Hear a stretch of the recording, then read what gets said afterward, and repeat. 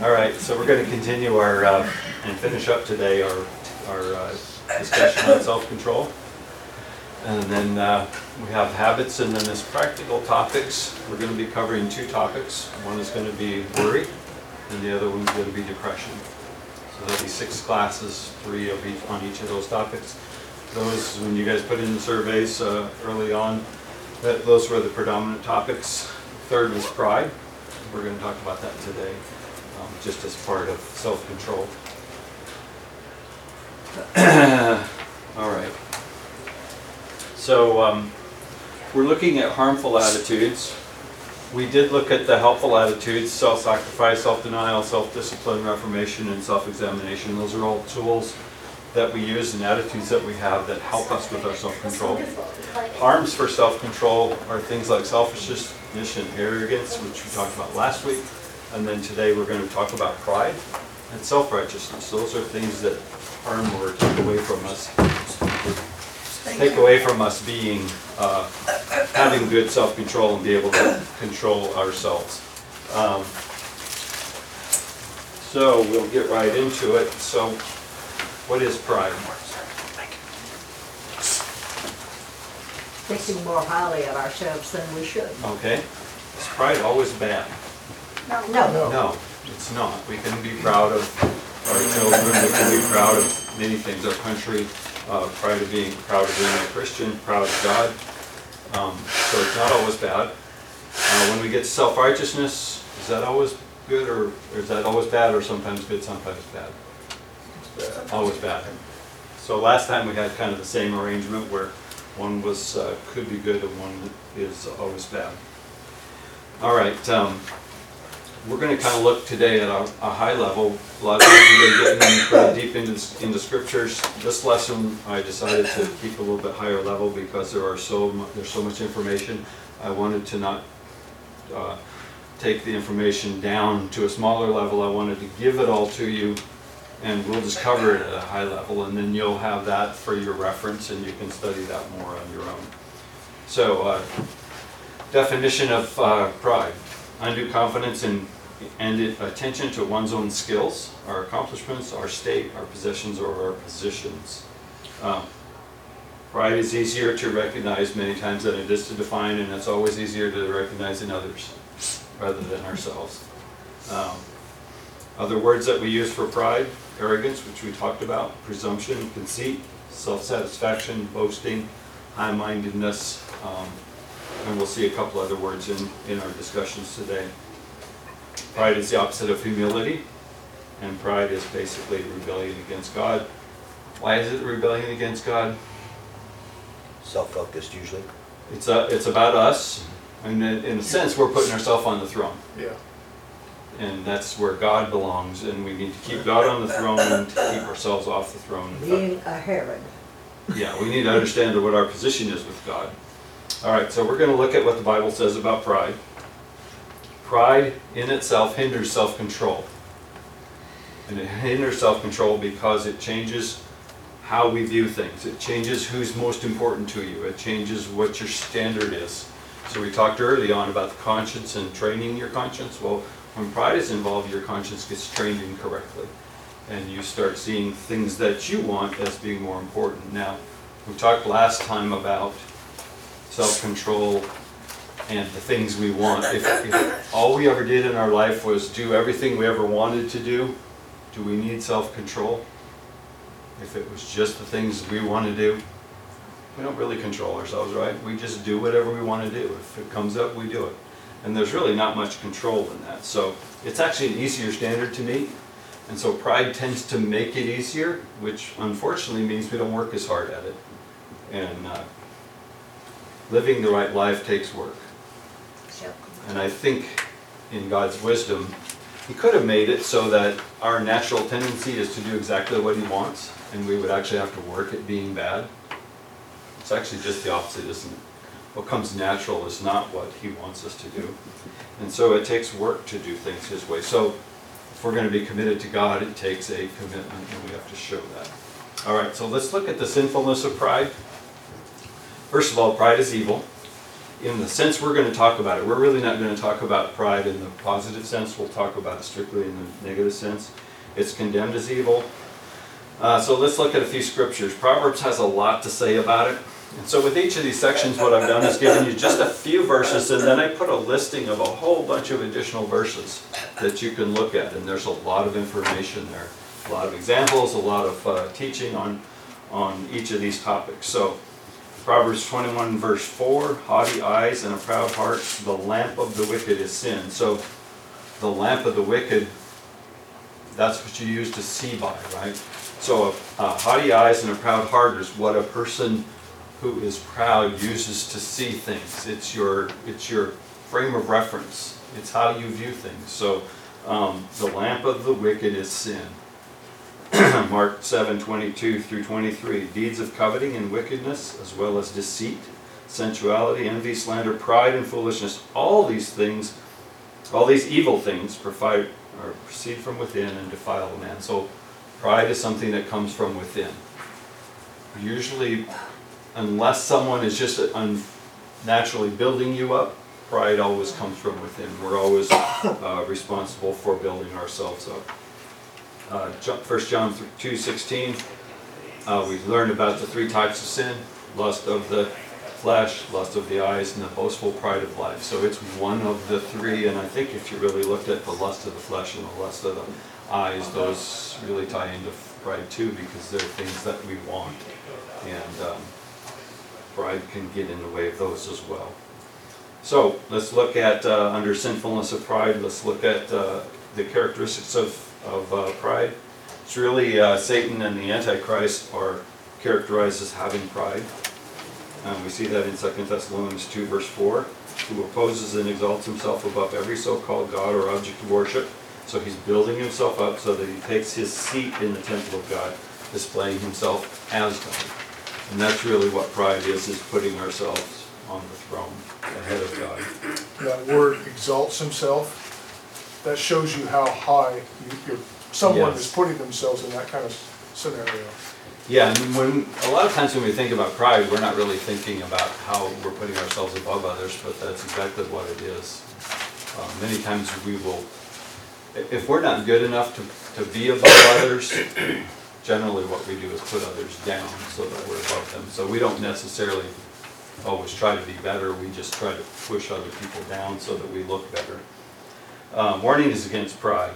So the scriptures has a ton to say about pride and warnings about it. So Proverbs is very much involved in that. Pride goes before destruction and a haughty spirit before stumbling. There are 6 things which the Lord hates, yes 7, which are an abomination to him. Haughty eyes, that's pride.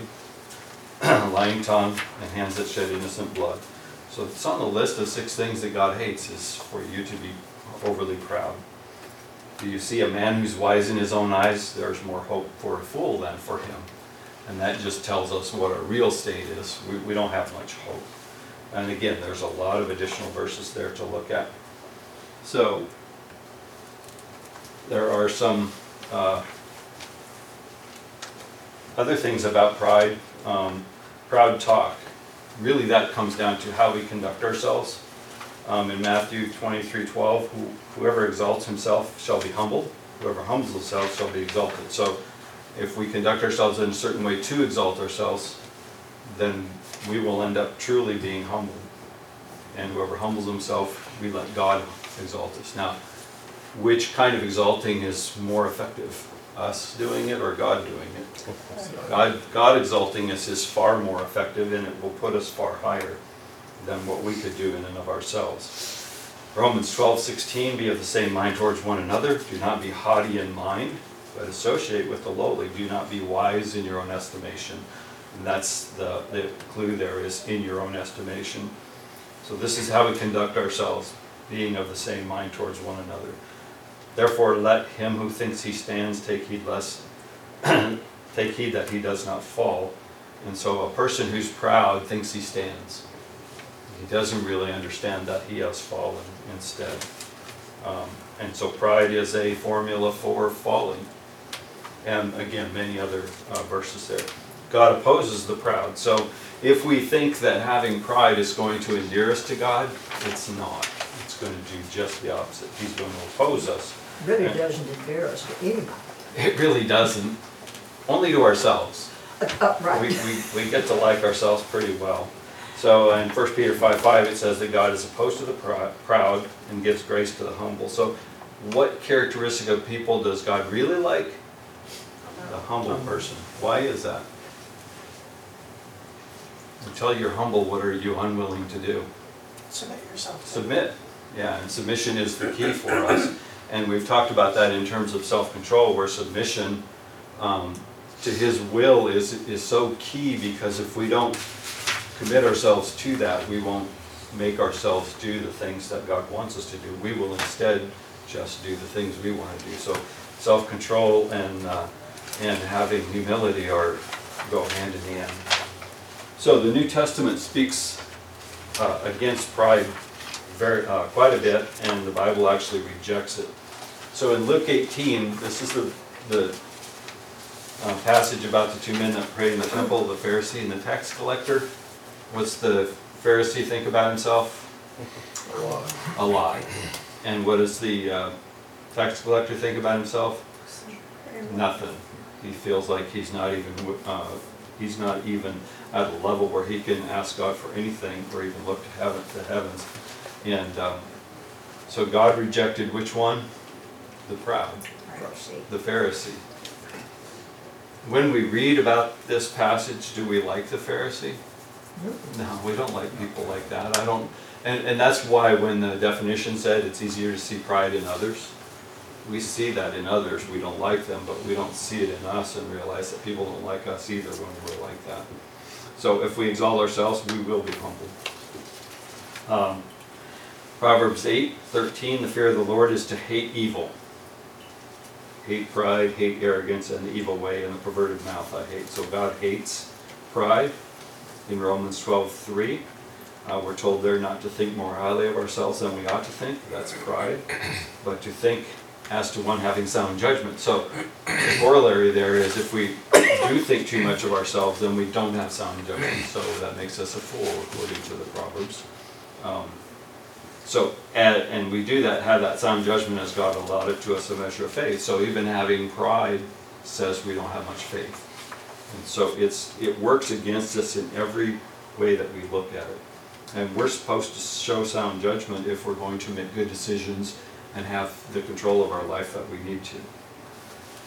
Galatians 6, may it never be that I would boast except in the cross of our Lord Jesus, through which the world has been crucified to me and I to the world. So there is a form of boasting that is okay, but it's not in ourselves. It's boasting in Christ or boasting in God, boasting in the things that He has done for us. And again, many, many more things there about pride. So there are many, many examples of pride in the Bible, and I've listed them, the ones that we had pulled together, and just gave you the scripture and just a little blurb about them. You can see the majority of these are just from the Old Testament, but these are pride in status. So this is showing that people have pride in how they stand or what their status is in this life. And we really have no status. We've been talking about the scripture that you like a lot, which is what makes you think that you've done anything special. Everything you have came from God, so what makes you think you should take credit for all of that? And so pride in status is really a poor attitude. And but we can have pride in our status of life. When we look at the status of God, where do we rank there? We're not even close. So, when we start looking at it from that perspective, we're not even in the right ballpark. And all of those except Naaman came to a bad end. Yeah. Yeah, none. Because of their pride. Yeah, so when we look at Pharaoh, he says, who is God? Naaman was furious because he wasn't being treated well enough. Hezekiah was bragging about all the treasure that he had. Haman told his family about how important he was to king and queen, not knowing that they were just about ready to kill him anyway. Moab had been told of their pride. Babylon bragged of their strength. Sodom spoke of the pride in themselves. The king of Tyre thought he was a god. Assyria, their heart was haughty in their loftiness. Belshazzar exalted himself against God. Edom They thought nobody could defeat them. Nineveh, they were laid waste due to their pride. Teachers of the law and the Pharisees, they loved to be honored. And then Simon the sorcerer claimed to be someone great. And so none of these were good examples. They're all examples of how poorly people are when they take pride in their status. We can also take pride in our strength. So Goliath was a strong man. David was a pretty small, wimpy guy. He wasn't a threat. And so Goliath looked down on David, and that became his end. Amaziah was so proud over his victories that he was going to challenge and fight against his own brothers. The king of Assyria thought he was greater than the gods. Israel overestimated their strength. Where was the strength of Israel? Only in God. And when they left God, they found they had no strength, and that even the smallest of nations could overtake them. Nebuchadnezzar claimed that he had built Babylon by his own power. What do we know about Babylon? Babylon was raised to power for what purpose? To collapse. To punish Israel and then collapse. And so they were not special. They were a tool of God. Nebuchadnezzar was made to eat grass because of his arrogance. And that's if we saw a few more examples of that, we probably would behave a little bit differently sometimes. Peter overestimated his spiritual strength. He said he would never forsake God, never give up on Jesus, but he did. We can be proud in our wisdom. Maybe this is a bigger problem for many of us today, having pride in our wisdom. So the king of Syria, he thought he had understanding. He thought he was a mighty man. The Athenians, these were all the philosophers of the day. They were always wanting to hear something new. They were always out there looking for to bring people to them, to bring students to them.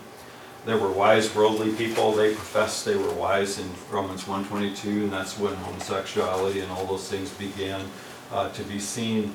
And so they just thought they were wise. The Corinthians thought they were wise. And so these things, when we have too much pride in our wisdom, many times it shows we're not wise at all. We're just fools. We can be proud we can have a proud ambition. That's kind of a twist on this a little bit.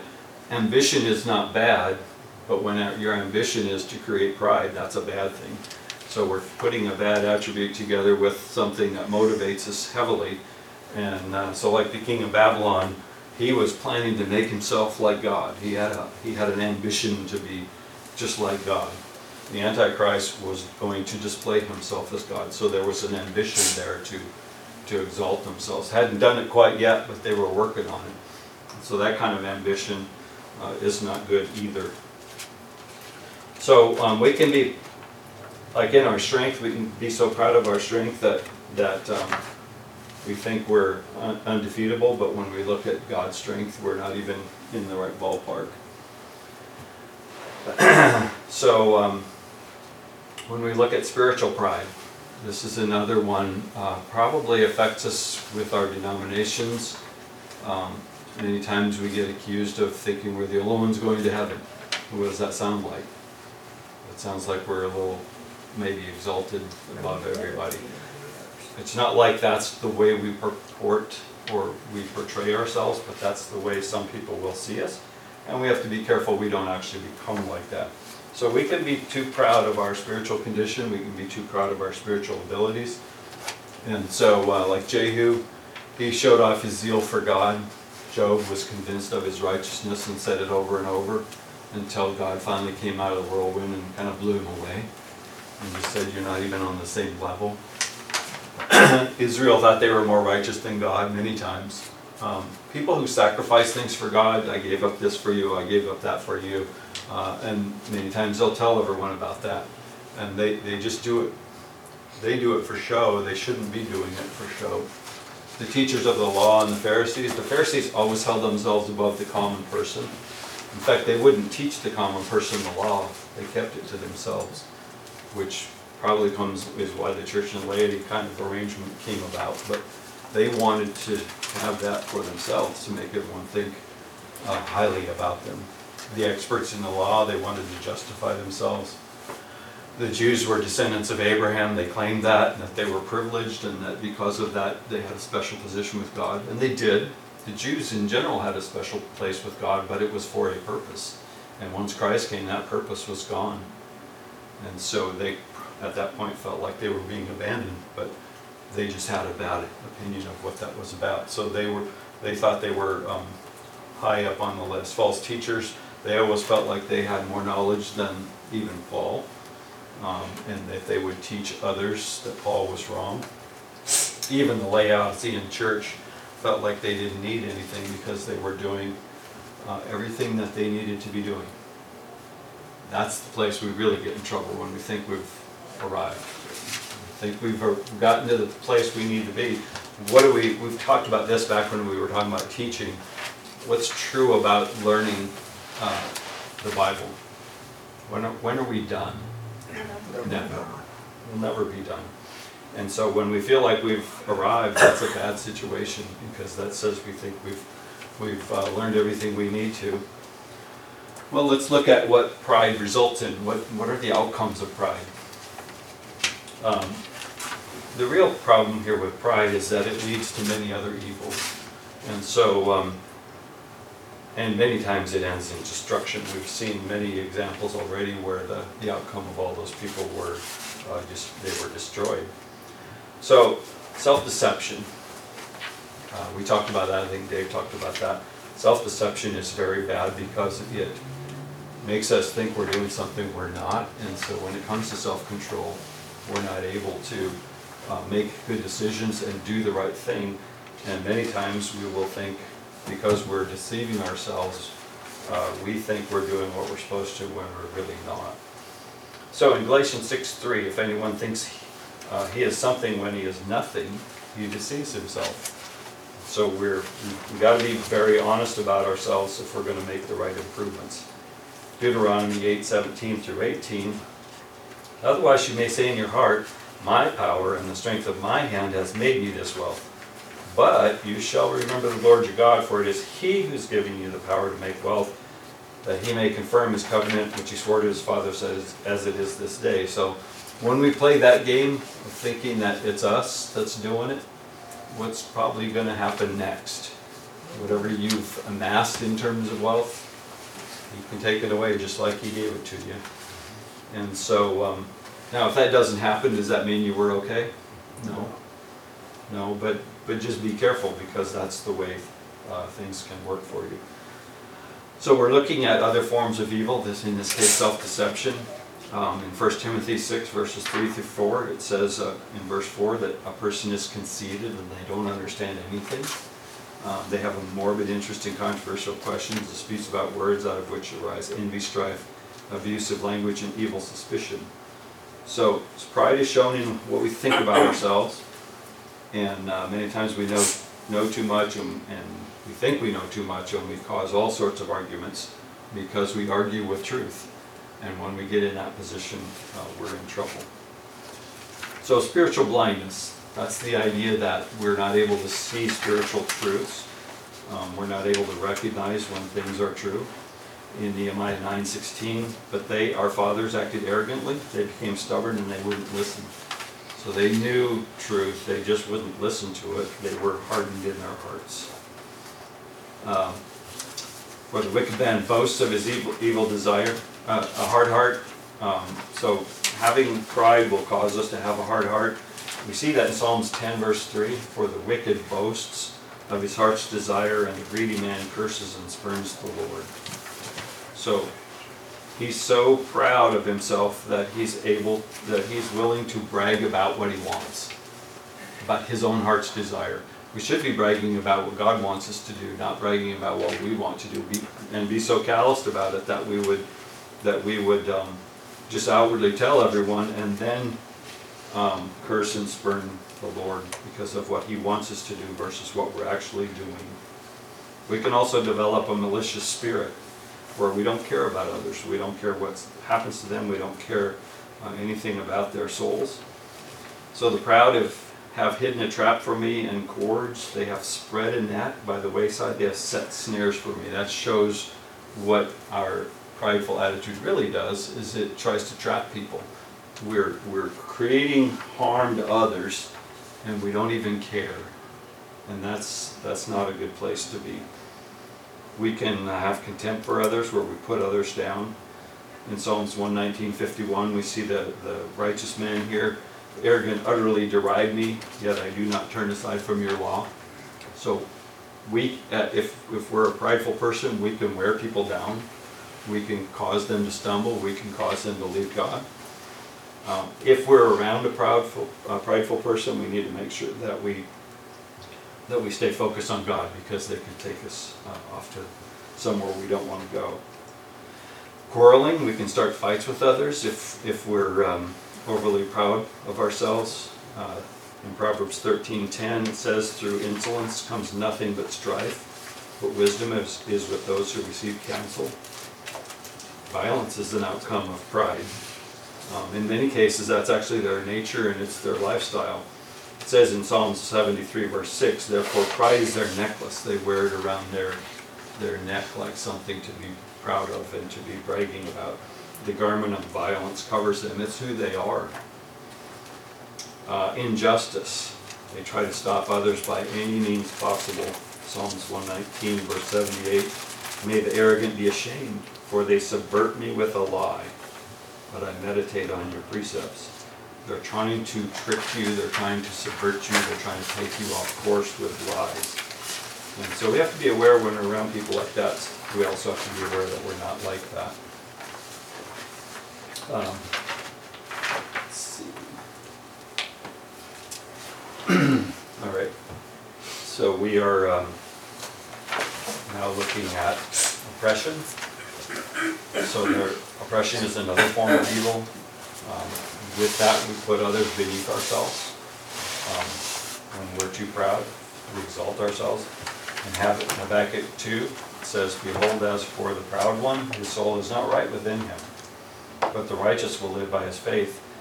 And then if we drop down to the last part of that verse, he also gathers to himself all nations and collects to himself all peoples. So his lot in life, or his goal in life, is to go collect. And really what he's doing is he's collecting them beneath him. And so he's putting himself above all these people. So he's trying to oppress people. Instead of being that much better, he's just trying to oppress people to make himself look important. And finally, we can have contempt for God, even to the degree that we'll challenge God. 2 Kings 19:22, it says, whom have you reproached and blasphemed, and against whom have you raised your voice, and haughtily lifted up your eyes? Well, it was against the God of Israel, the Holy One of Israel. All right, so let's look at some results of pride. Sometimes pride will produce a temporary prosperity where it makes us feel like everything's okay, and that's a bad situation, because sometimes when things get bad for us, we'll stop and look at what's going on. When things are good, many times we don't. So yes. Just a comment. I think on the contempt for God, and I think it goes right along with this one we're talking about with the prosperity, is that another thing I think that comes from pride is the concept of like self-reliance. It may not be outright contempt for God, but it's kind of like, well, you know, I can take care of everything myself. Yeah. You know, I'm in control of everything, and I think the root of that can be just a lack of gratitude. And a lot of this comes down to, if you have a lack of gratitude, then all these things come about because you're not acknowledging where everything comes from. Yeah, and in fact with pride, you're kind of taking those things to yourself, right? You're thinking that the person you really need to be grateful to is yourself. Yeah. Because you're pretty much handling all of this and you're taking care of all of it, where you're really not. God is the one providing all of our prosperity and all the good things, and we're just recipients of that. And so that's where we need to have the right attitude if we're going to be able to control how our life goes. In Psalms 10 and verse 5, his ways prosper at all times. This is the proud person. His ways prosper at all times. Your judgments are on high, out of his sight. As for his adversaries, he snorts at them. So he can't see God's judgment. He challenges others. God is working behind the scenes, but the proud person can't see that. He thinks it's all the things he's doing. Pride ends in disaster. Lots of examples of how disaster will come. We just kind of scan down through these verses and pick out some key words. We see abomination. We see where in the next one, him I will destroy, and the arrogant heart. God says he won't endure that from anyone. The Lord will tear down his house. There's more hope for him than a fool. We see that God says in Isaiah 13:11 that he will put an end to the arrogance of the proud, and he'll abase the haughtiness of the ruthless. Malachi 4:1, the arrogant and every evildoer will be chaff. There will be nothing left. There will be neither root nor branch. In Luke 1:51, it says that he scattered those who were proud and exalted those who were humble. And so the outcome of being proud is disaster, and it's not going to achieve what the proud person is trying to achieve, which is to exalt themselves. And what will end up happening is they'll lose everything over it. So another long list of results of pride is the proud will not only be come to a disastrous end, but they'll also be humbled.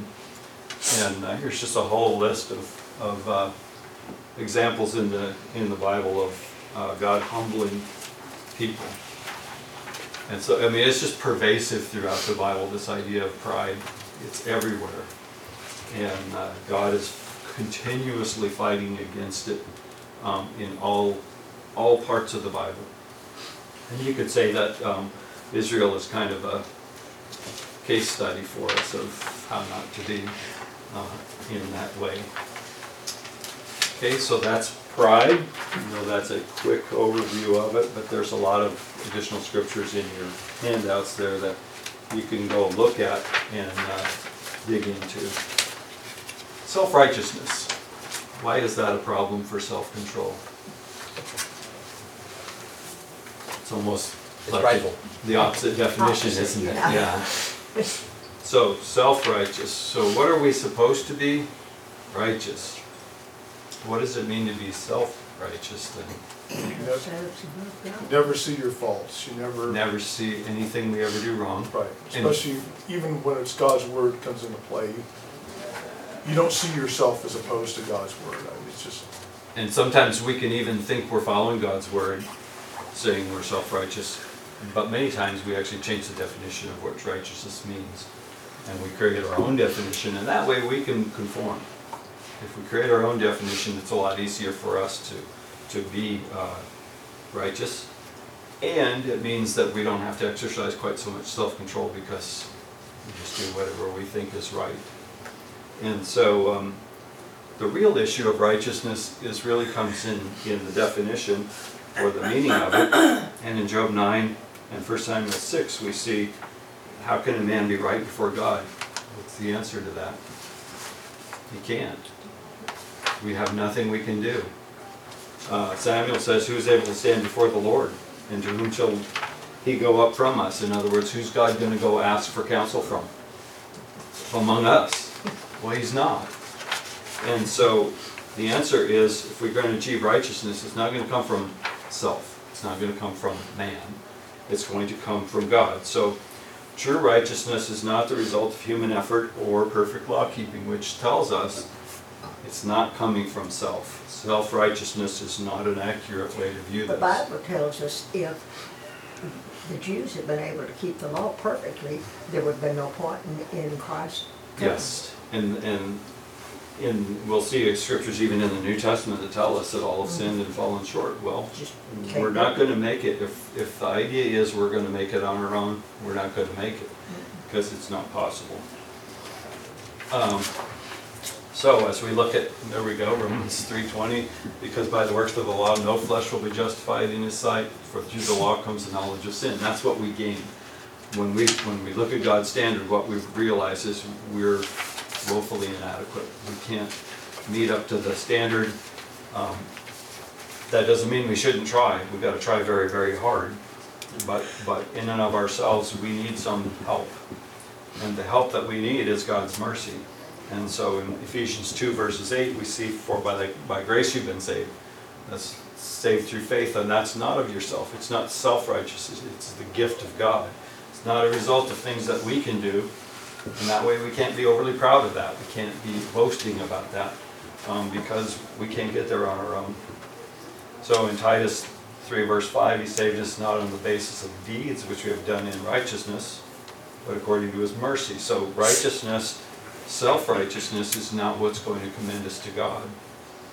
The grace of God is what's going to get us there. And so we need him to get there, and self-righteousness just removes us from him, and it's completely counterproductive. This is probably the biggest thing I see as is self-righteousness is a contradiction in terms. It doesn't make any sense. It's an oxymoron. It's not in us to be self-sufficient or self-righteous. Ecclesiastes 7:20 says there's not a righteous man on earth. Romans 3:10, there is none righteous. 3:23, Romans 3:23, all have sinned. So it's not in ourselves. We're not going to make it on our own. There's nothing we can do.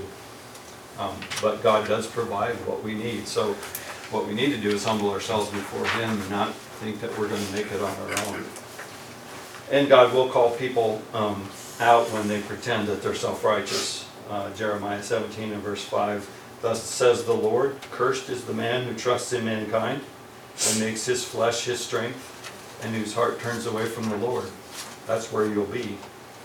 Matthew 5:20, for I say to you that unless your righteousness surpasses that of the scribes and the Pharisees, you will not enter the kingdom of heaven. Now, where did they think their righteousness ranked? The scribes and the Pharisees? Pretty high, didn't they? We're going to exceed that, which really means we're not going to go after their standard. We're actually going to go the opposite direction, which is to humble ourselves before God.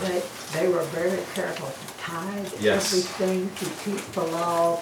They thought to the letter, but it wasn't enough. And you could very clearly see that is self-righteousness. They were trying to lay it all out and check Yeah. the boxes God as they says you ought went. to do that, but then, So what is true righteousness then? Well, true righteousness comes from God.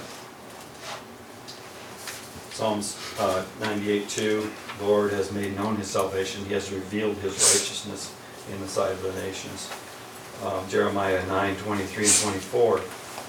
The Lord says, let not a wise man boast of his wisdom, let not the mighty man boast of his might. So here's a whole lot of boasting going on. Let not a rich man boast of his riches.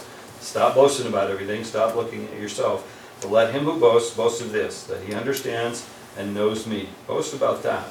But I am the Lord who exercises loving kindness, justice, and righteousness on earth, for I delight in these things. That's how that's where our pride should be, is in God. And stop trying to do it on our own. Romans 1:17, for in it the righteousness of God is revealed from faith to faith, as it is written, the righteous man shall live by faith. So God's word is where we find the righteousness of God, and that's where we go to become more righteous. Righteousness is grounded in Christ and in God, but by his doing you are in Christ Jesus, who became to us wisdom from God, and righteousness, which is again from God, and sanctification from God, and redemption from God. Jesus is God's representative in all of this. And then 2 Corinthians 5:21, he made him who knew no sin to be sin on our behalf, so that we might become the righteousness of God in him. So if we want to achieve righteousness of God, we do it through Christ. It comes about by faith and by his word. Galatians 5 and verse 5, for we through the Spirit, by faith, are waiting for the hope of righteousness. That's what we're working towards. Romans 1, we already looked at, the righteous will live by faith. It's received in humility. So what is humility again? It's the opposite of pride. So we're going to receive the righteousness of God with humility.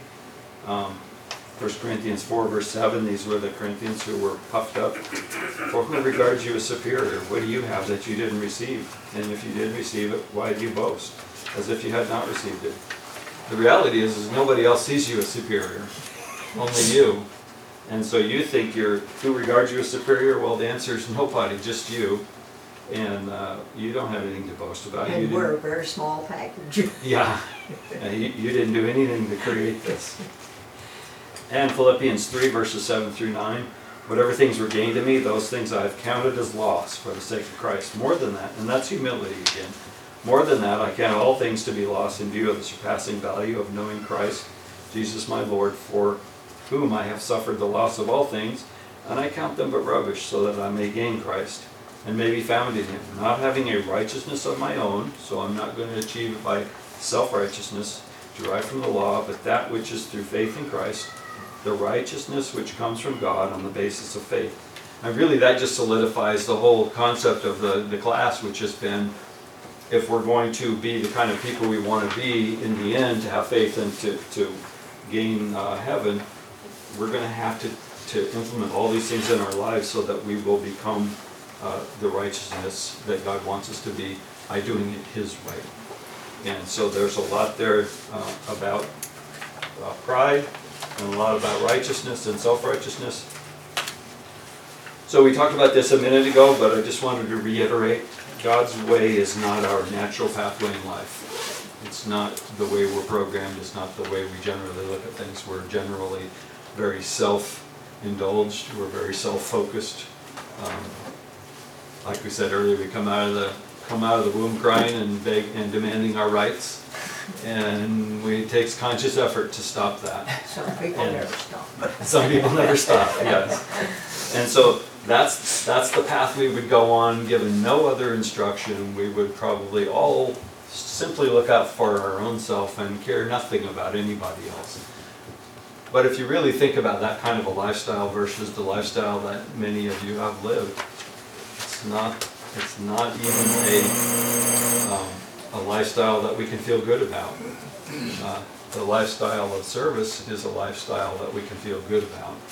And it's the lifestyle that will put us on course with what God wants us to do. So, doing things our own way takes very little self-control. Doing things God's way is where we need self-control and why we need self-control, and that's why we need to put self-control into our life so that we can achieve what God wants us to do. So that finishes up our topic of self-control. We're going to look at habits and addictions, and then we're going to look at worry and depression. And that'll finish up our class. Okay, thank you.